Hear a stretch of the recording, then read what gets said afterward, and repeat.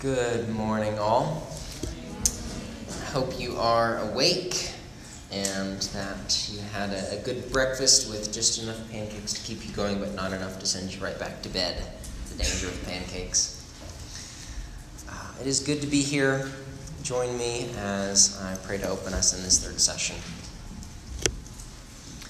Father, I do pray for awakeness and alertness, both physically, as some of us have not gotten as much sleep as we would have liked, and others are just exhausted from so much activity. So I pray for a physical wakefulness that would allow all of us to pay attention to what you want to teach us now. And then I pray also for a spiritual wakefulness, a wakefulness that would pay attention to your word so as to receive it. And I pray that if there are some here who have never been awakened from their spiritual slumber, that you would send your Holy Spirit to give life where there is now only deadness, to give wakefulness where there is sleep. As the scripture says, "Awake, O sleeper, and rise from the dead, and Christ will shine on you." So Christ shine on us this day. Amen. Remember those fortune cookies we ate the first night we were here, along with our orange chicken? There were some interesting ones at our table. One of the people at our table opened the fortune cookie and it said, "A danger foreseen is half avoided." It's good advice. If you see a danger coming, then you got a better chance of avoiding it before it gets to you. Rachel's said, "Compliment 3 people every day," which is more of like a fortune command than a fortune cookie. I'm not sure what's up with that. I had one that said, "A closed mind is like a closed just like a block of wood." I accidentally bit off part of the paper and chewed it up, so I'm not really sure what that middle part said. Then here's another one. "A clear conscience is a sign of a faulty memory." That kind of hits hard. Like a clear conscience means there's something wrong with your memory, because if you're remembering accurately, you're going to find all sorts of things that your conscience doesn't feel right about. And viewed purely just from an earthly perspective, that's correct. Anybody who's walking around and being like, "No, I don't have anything to be ashamed of. I've never done anything that I regret," and that person's probably deceiving themselves or just putting on a front. The good news of the gospel is that it is possible to have a clear conscience and a reliable memory. In fact, it's possible for you to be able to remember many things that you have done that are wrong and that you are ashamed of, that you feel guilty about, and yet still have a clear conscience because of the work of Jesus Christ. And so this morning, we're going to discuss enjoying the sun every day. That's the title of this message, Enjoying the Sun Every Day. The big idea of this message, which you probably want to write down, is we enjoy the sun by receiving his grace in exchange for our sins. We enjoy the sun by receiving his grace in exchange for our sins. Last session we learned that we enjoy the Father by receiving his love. This session we learned that we enjoy the Son especially by receiving his grace in exchange for our sins. I want to look into this just a little bit, and then we'll go to a misconception and some practical ways. So a very similar outline to yesterday. What does it mean to say that we receive his grace in exchange for our sins? How does that work? Isaiah 53 is a prophecy about the Messiah who was to come. It describes the Messiah as a suffering servant. And Isaiah writes in verses 4 through 6 of this individual who we know to be Jesus Christ, "Surely he has borne our griefs and carried our sorrows. Yet we esteemed him stricken, smitten by God, and afflicted. But he was pierced for our transgressions. He was crushed for our iniquities. Upon him was the chastisement that brought us peace, and with his wounds we are healed. All we like sheep have gone astray. We have turned every one to his own way, and the Lord has laid on him the iniquity of us all." What Isaiah is describing is a sacrifice that would be an exchange, a swap. This suffering servant would die not for his own sins, but for the sins of his people. His people who are full of transgressions, iniquities, sins, sorrows. His people's sins will get transferred onto him, and he will bear the punishment that they deserve so that they might not have to bear it. The Apostle Paul says something similar over in 2 Corinthians after Christ has come. 2 Corinthians 5:21, speaking of the Father, it says, "He made him," Christ, "who knew no sin, to be sin for us, so that in him we might become the righteousness of God."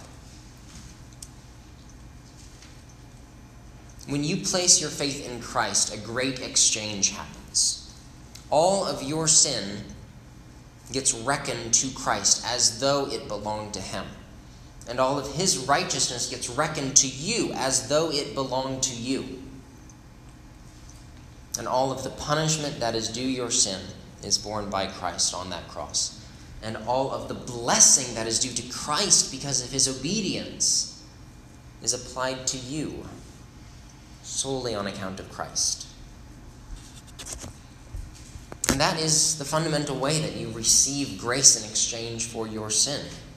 Since you consider yourself and see yourself to be full of sin inside and out. You recognize that you can do nothing to scrub yourself clean. No amount of good works can suffice. No number of righteous deeds can make you approved before God. And so you see Jesus perfectly sufficient to deal with your sins and to give you righteousness instead. And so you do, and you go to him. And you ask him to take your sin and give you his grace instead.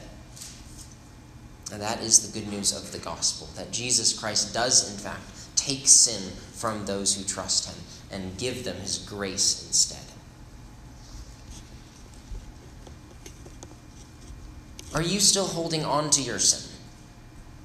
Are you one of those who has sin and has never actually exchanged it with Jesus for his righteousness?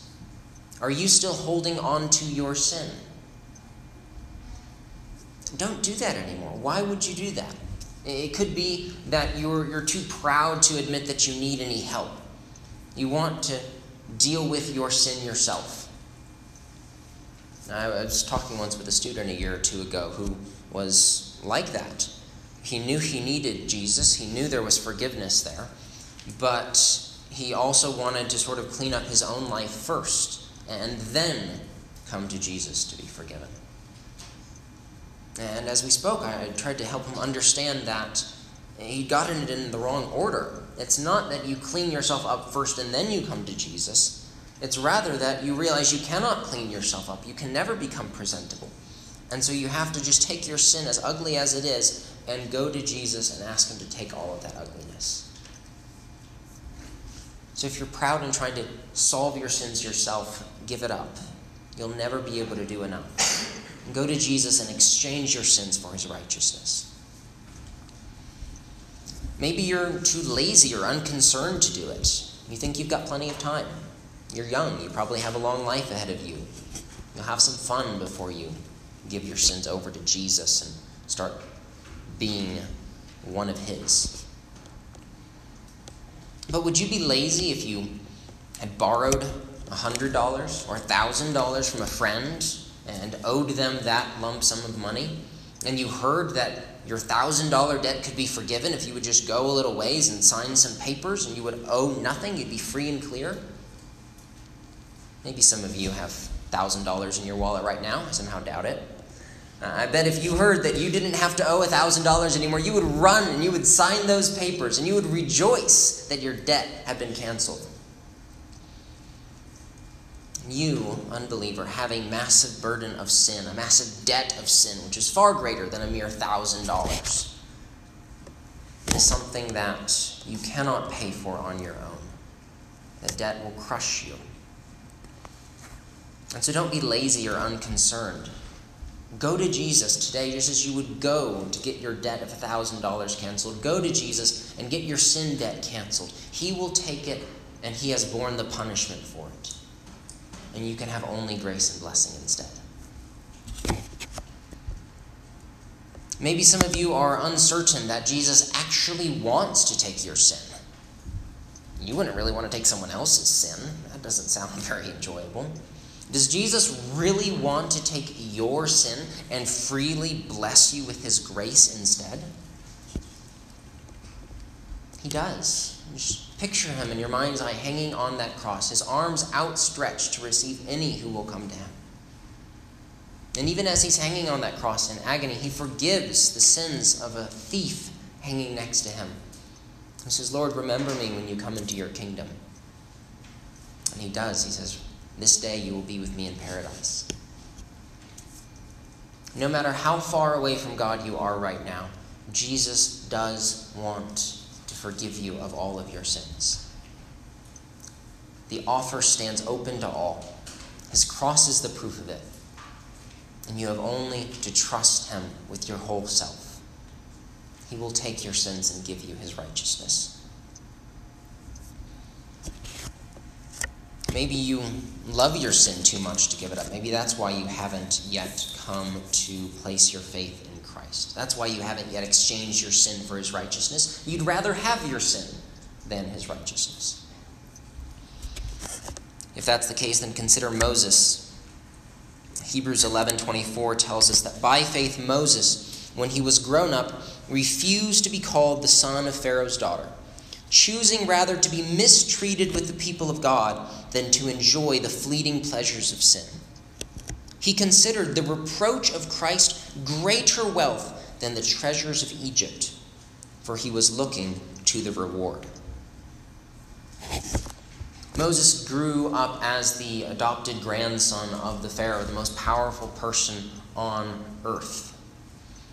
And yet he chose to leave all of that behind instead of enjoying the fleeting pleasures of sin that could have been his if he just stayed and become a part of Egyptian culture. He went out into the wilderness, and then he wandered with the murmuring, grumbling Israelites. He chose that path in obedience to God's call on his life because he was looking to the reward. And he knew that following God had a greater reward at the end than enjoying the fleeting pleasures of sin in Egypt. So no matter how much you're enjoying your sin now, its end will be disaster. Its end is ruin and desolation.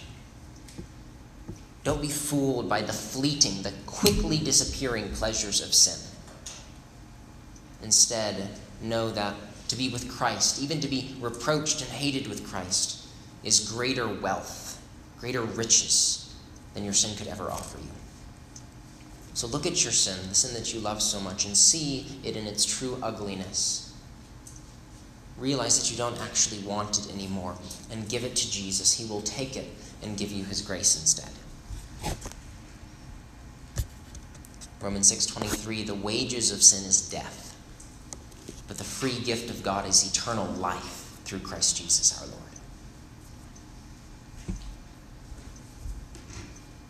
So if you have never done it before, then this day exchange your sins for the grace of Christ.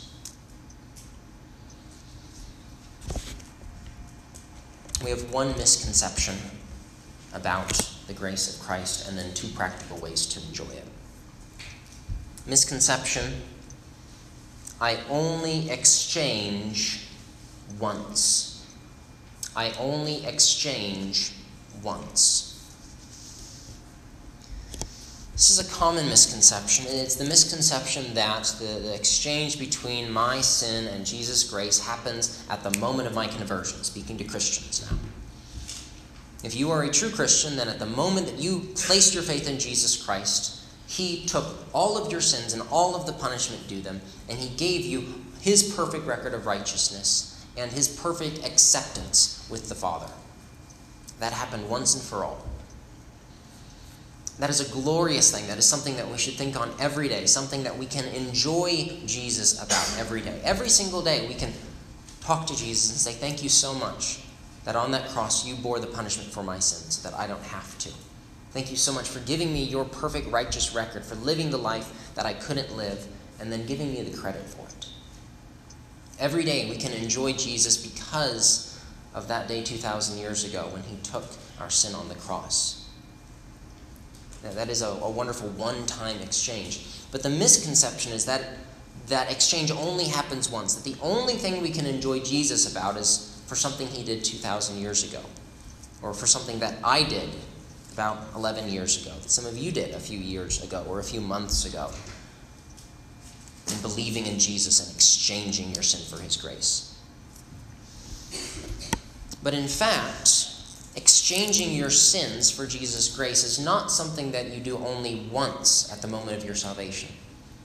It is something that you can do and ought to do every single day of your Christian life.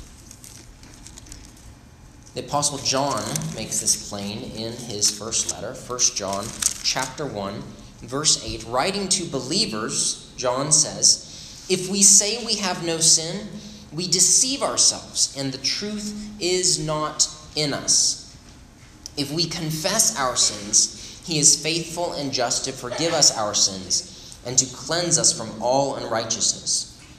If we say we have not sinned, we make him a liar, and his word is not in us."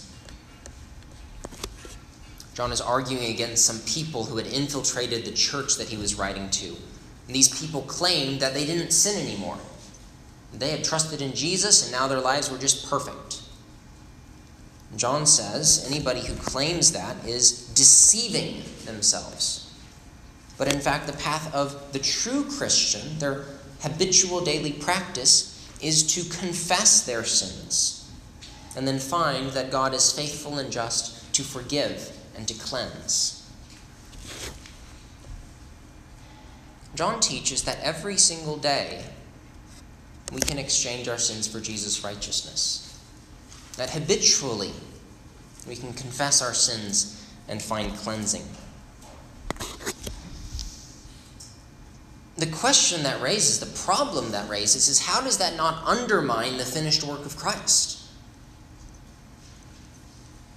You're from a good church. I know your church loves to proclaim that Christ's work is finished, that there's nothing to be added to it.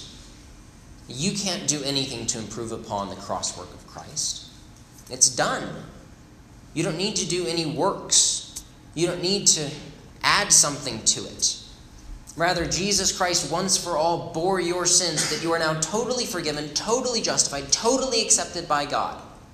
There's nothing that can or needs to be added to it. If that's true, if you are so totally forgiven by God at the very moment of your conversion, then how can John say that we should be regularly confessing our sins and finding forgiveness? How can it be that you are 100% forgiven at conversion and that you also need to be forgiven every single day when you sin? How do those fit together? I think it's really helpful to consider a scene from the life of Jesus that's recorded in John chapter 13.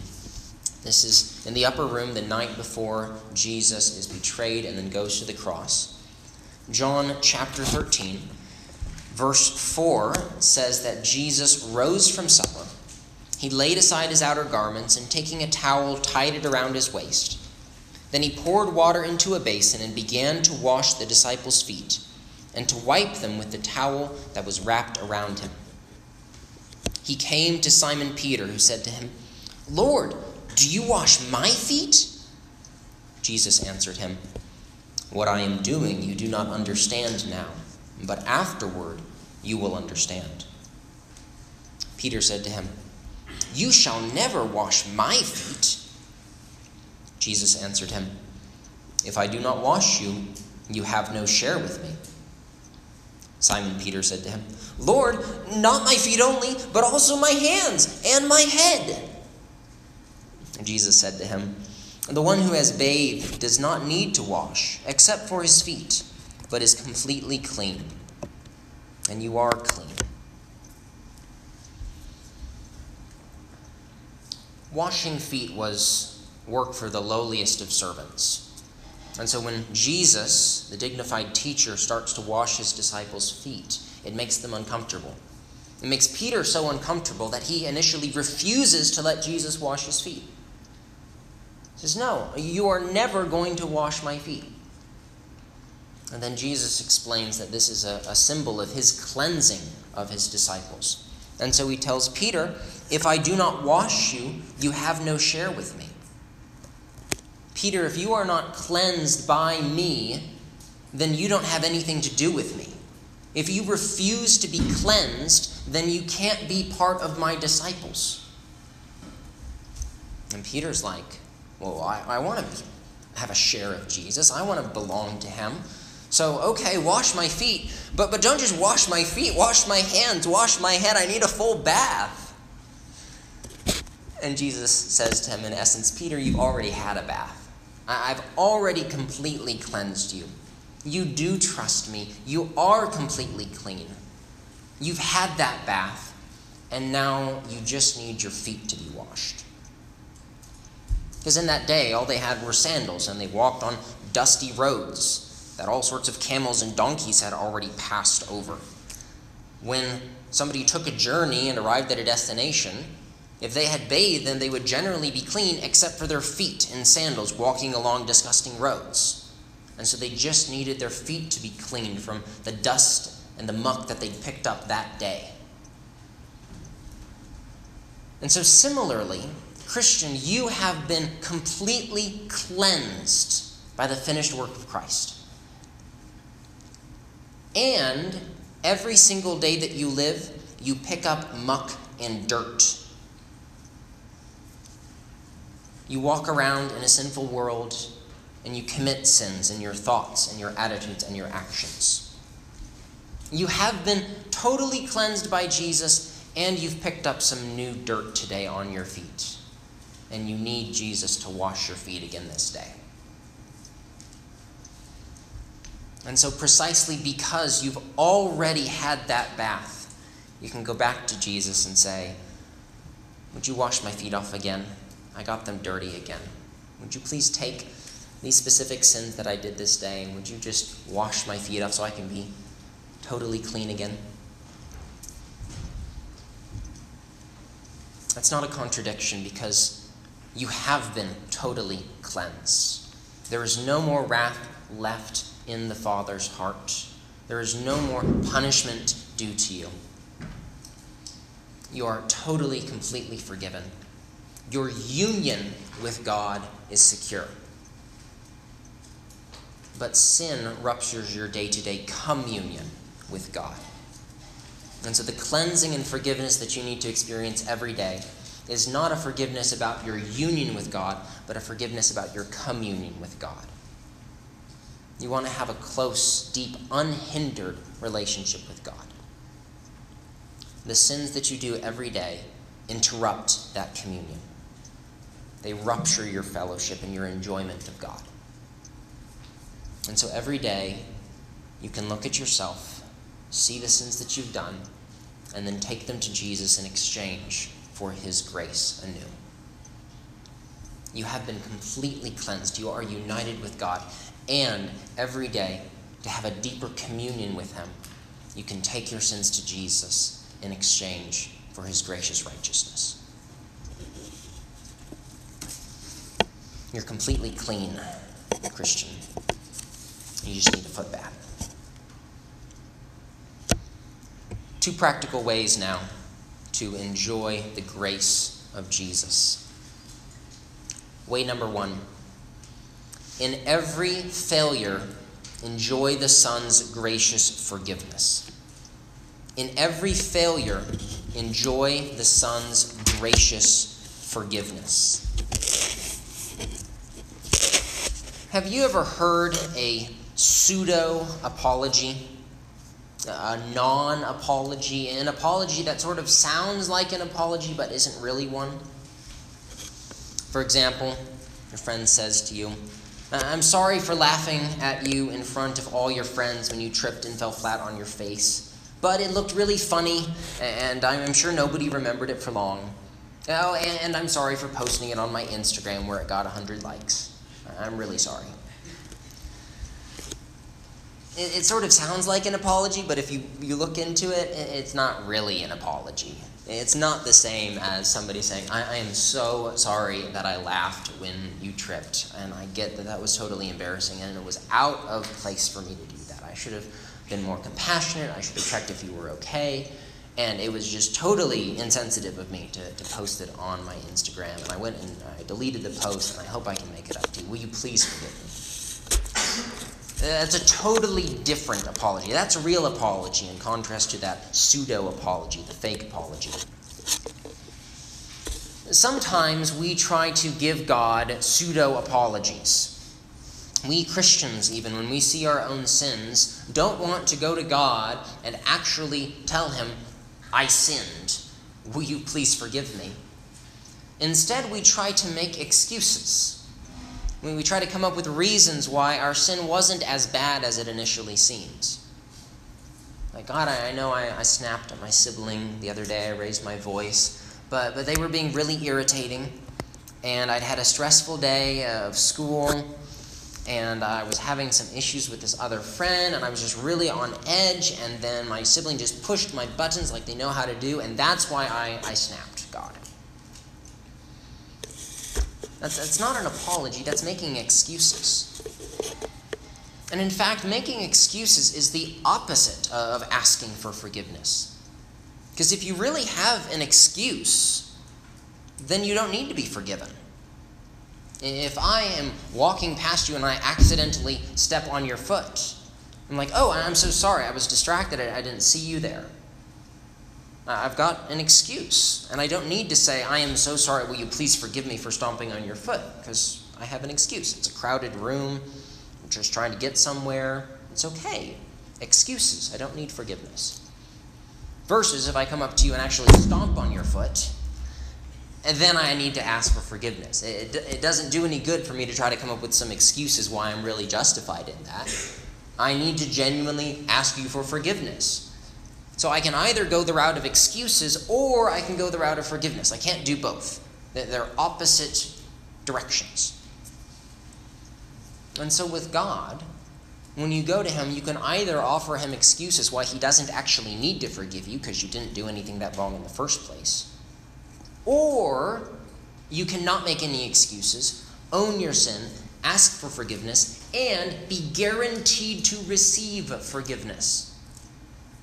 1 John 1:9, we read it earlier. If we confess our sins, he is faithful and just to forgive us our sins and to cleanse us from all unrighteousness.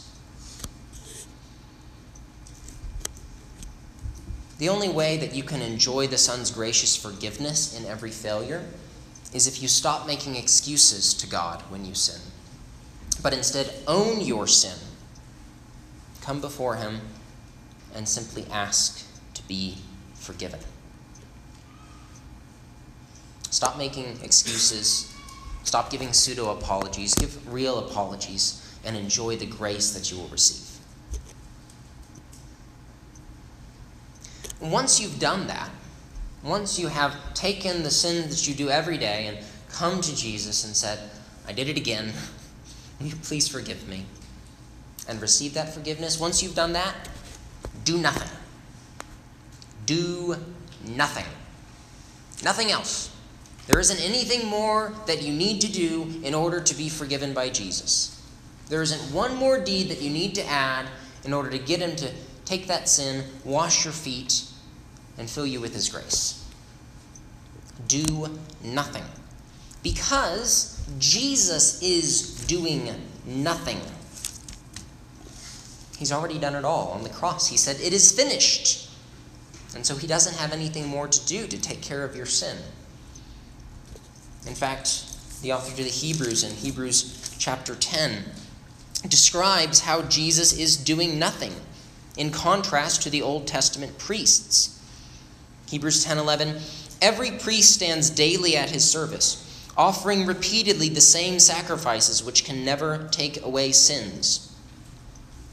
Old Testament priests always standing, always working, always offering more sacrifices, never actually taking away sins. Work, work, work, activity, activity, activity. Next verse, but when Christ had offered for all time a single sacrifice for sins, he sat down at the right hand of God. Did you know that there were no chairs in the temple that Solomon built, or in the tabernacle that was erected in the wilderness? There was an Ark of the Covenant. There was a menorah lampstand. There was a table for some bread. There were altars for offering animals. There were no chairs because the work was never done. The priest could never sit down because their work was never done. Jesus is so totally finished with his work that he's just up in a heavenly lazy boy. He's got nothing more to do. Now, Jesus is active in the sense that Romans 8 says that he is interceding for us, he is praying for us, he is advocating for us on our behalf before his Father. So he's not really in a lazy boy. And if you only think about that, that would take it too far. But in terms of what Jesus has to do in order to take care of your sins, he's totally done. He's done it all. He is sitting down. He is waiting until the time comes for him to return. There is no more work for Jesus to do to take care of your sin. He is doing nothing. Christian, don't be busier than Jesus. Don't try to do something about your sin when Jesus has already done it all. If Jesus is up in heaven saying, it's all done, then don't you be down here on earth being like, no, I got to do something. I got to make it up to God. I got to get up early tomorrow and read my Bible. I got to do some good deeds. I got to obey better next time. I got to do. No. Look at your sin. Take it to Jesus. Ask for forgiveness. Receive his grace. And then believe that it's done. And do nothing else. Stop trying to fix your sin by doing better next time. Tim Chester, in Enjoying God, says, we need to be busy doing nothing because we so easily start trying to do something. We actively need to stop ourselves trying to prove ourselves. We default to trying to win God's approval through our actions, and we need to stop. Jesus is glad to receive your sins in exchange for his righteousness. It can be hard to believe. Does Jesus really want to see you every day coming up to him and be like, Jesus, here's more disgusting sin? Is he really excited every single day to say, all right, here's more grace, here's more forgiveness? Wouldn't Jesus rather do something else? Well, no. John Owen wrote, there is not anything that Jesus Christ is more delighted with than that his saints should always have communion with him in this business of giving and receiving. Nothing makes Jesus happier than when you realize that you are a miserable failure and come to him and say, please, Jesus, you're my only hope. Take my sin and give me your grace. When you do that, a smile lights up his face. There's nothing he would rather do than get rid of your miserable sin burden and give you lots of grace instead. So every day, if you want to make Jesus happy, figure out what sort of miserable sin is bogging you down and give it to him and get that foot bath. First practical way was in every failure, enjoy the Son's gracious forgiveness. Second practical way, in every pain, enjoy the Son's gracious sympathy. In every pain, enjoy the Son's gracious sympathy.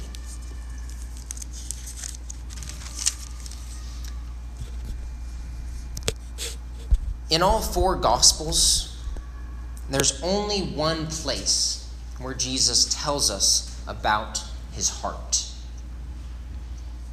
When the Bible speaks about the heart, it isn't talking about the heart that you see on Hallmark cards. It's all gushy and gooey and emotional and about romance and Valentine's Day. It includes that, but it's far more. In the Bible, the heart is the deepest part of who you are. It's your control center. It's what animates you. It's the center of your personality. Your heart is who you really are. And Jesus tells us in just one place in the Gospels what his heart is like. He describes it so that we might know. Matthew 11:28.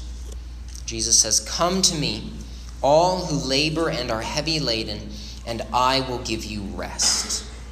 Take my yoke upon you and learn from me, for I am gentle and lowly in heart, and you will find rest for your souls.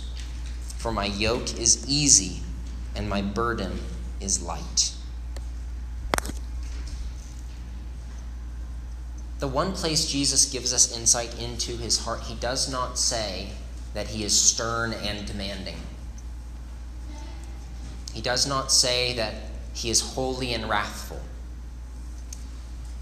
He does not say that he is inviting and helpful.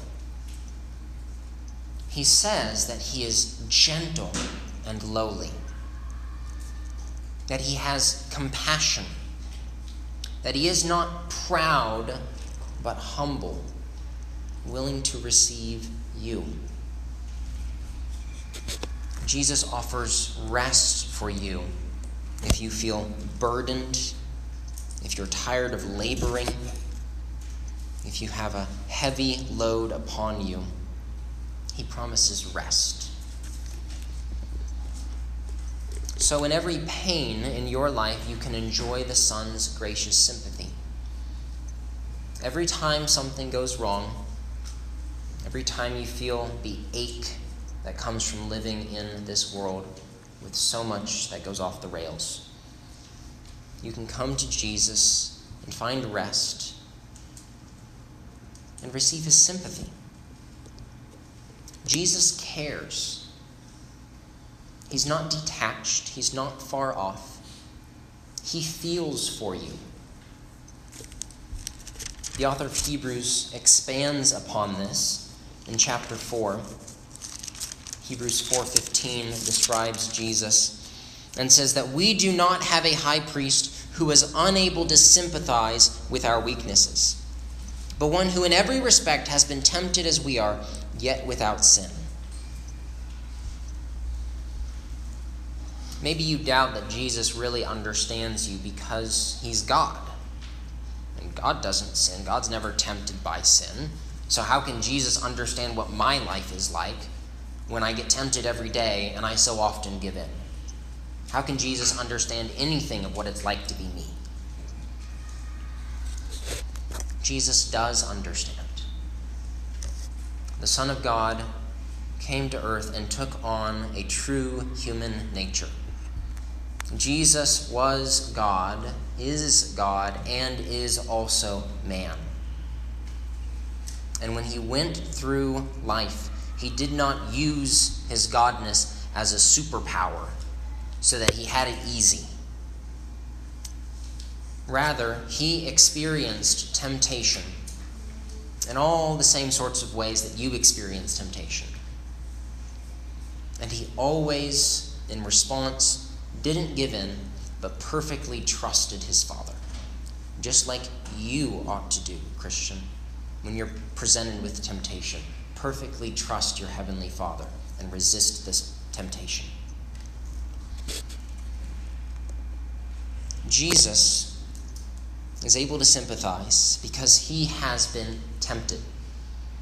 Not with the exact same temptations. He was never tempted to be a troll on the internet. He was never tempted to skip vacuuming the floors. There were no vacuums back then. He wasn't tempted with the same exact things that you are, but he was tempted in the same ways, in the same categories. No, he wasn't tempted to not vacuum the floors, but he was tempted to disobey his parents.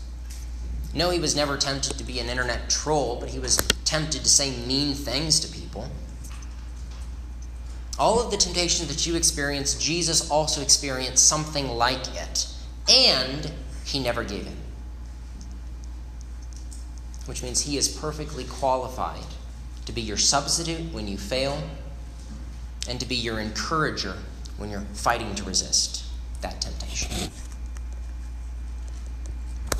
Jesus is able to sympathize with you, even today. Do you realize that Jesus took his human body with him back to heaven?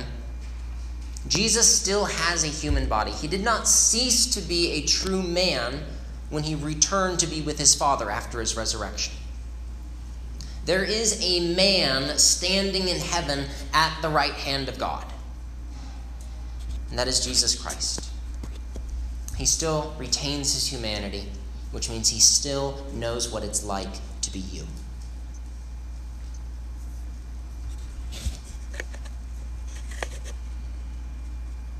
It's like a man who grew up in a slum and then worked hard and made his way out of the slum and now lives in a nice house miles away.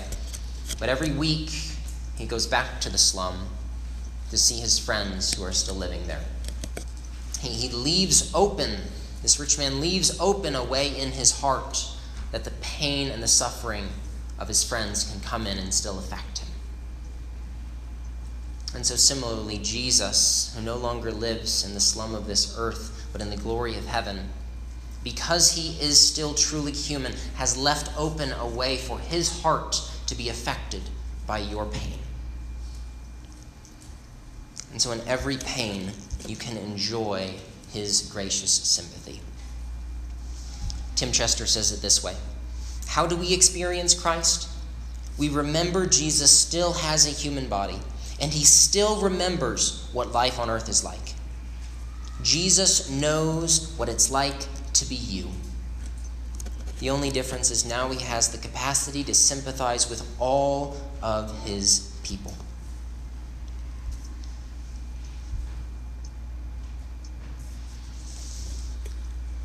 We enjoy the Son by receiving his grace in exchange for our sins. That happens particularly gloriously at conversion, when you give all of your sins to Jesus and are completely cleansed. And then it also happens day by day as you take those individual sins and bring them to Jesus to receive grace instead.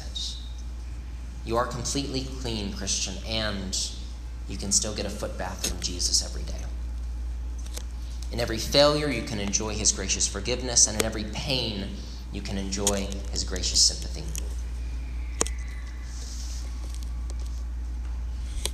I love the first verse of the hymn, Before the Throne of God Above. Before the throne of God above, I have a strong and perfect plea, a great high priest whose name is love, who ever lives and pleads for me. My name is graven on his hands. My name is written on his heart. I know that while in heaven he stands, no tongue can bid me thence depart. As long as Jesus stands in heaven, in a human body, at the right hand of the Father, no one can force you to go away. No accusation from Satan and no accusation from your own heart can prevent your access to the very throne of God. Pray with me. Jesus, you are full of grace, more full of grace than we are of sin. Paul said it rightly, where sin increased, grace abounded all the more. Sin abounded, but grace superabounded. Your grace is greater than all of our sin. And so, Jesus, we do come and we confess that we are sinners. We confess that we have sinned this week. We confess that we have sinned this morning in what we have done and what we have left undone. We have not loved you with our whole heart. We have not loved our neighbor as we love ourselves. And so we ask, because of your sacrifice, Jesus, please have mercy on us and forgive us. And if there are any here who have never exchanged their sins for your righteousness, then send your Holy Spirit and move them to do so even now. In Jesus' name, amen.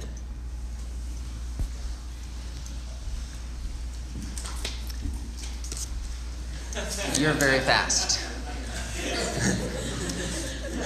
Why did you put your hand up so quickly? Because I want the book. You want the book? Okay. You can have the book. I will explain why it is so amazing, and then the rest of you can go and beg Clifton to buy you the book, or beg your parents to buy you the book. Please do. Yeah. Here's a secret. If you actually would read a good Christian book, then any of your pastors and probably most of your parents would gladly buy it for you. It's going to cost $10, $15, $20 tops, but if you really want to read it because you know that it's going to help you to have a deeper relationship with God, then any adult in your life who has a moderate amount of money and loves you would be overjoyed to buy you a book. So you should all go and get somebody to buy you a copy of this book, Gentle and Lowly, because this is probably one of my top 3 favorite Christian books that I have ever read, and I've read a lot of Christian books. I read this in April of when did this come out? 2020? 2021? April 2020. So it's a recent book and is destined to be a classic. This is going to be a book that 30 years from now, people will be like, oh yeah, have you read that book? Like, that's just one of the greatest books ever. Like, it's that good. This is a book about the heart of Christ. It is a book about how Jesus feels toward you. There are lots of Christian books that tell you what you should do. This is not one of those books. There are lots of Christian books that tell you about what Jesus did, like dying on the cross. Those are good. This is not one of those books. This is a book not about what you should do or about what Jesus has done, but about how Jesus feels toward you. And as the title implies, it's that he is gentle and lowly. He is just so overflowing with kindness and compassion. He wants nothing more than to just wrap you into his arms and love you and comfort you. It is a beautiful book. It changed the way that I see God.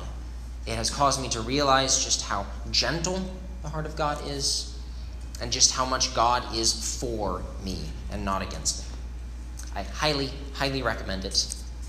You get it, and the rest of you can go beg somebody to buy it.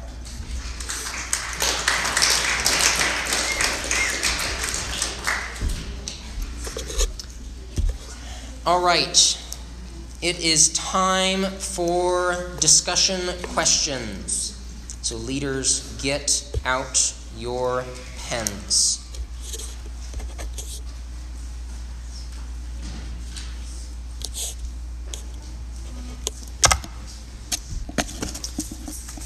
Okay.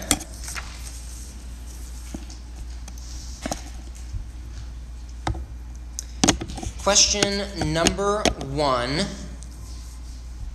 What is the difference between getting a bath from Jesus and getting a foot bath from Jesus? What's the difference between getting a bath from Jesus and getting a foot bath from Jesus? John 13 is the place to go if you want to look into that.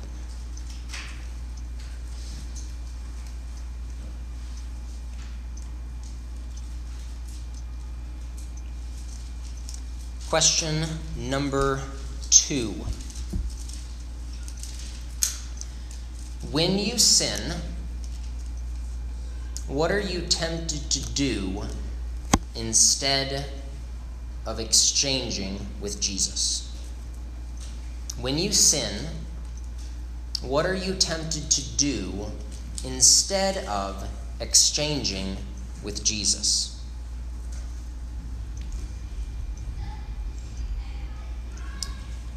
Question number 3. Imagine Jesus is looking at you from heaven. What expression do you think is on his face? Imagine Jesus is looking at you from heaven. What expression is on his face?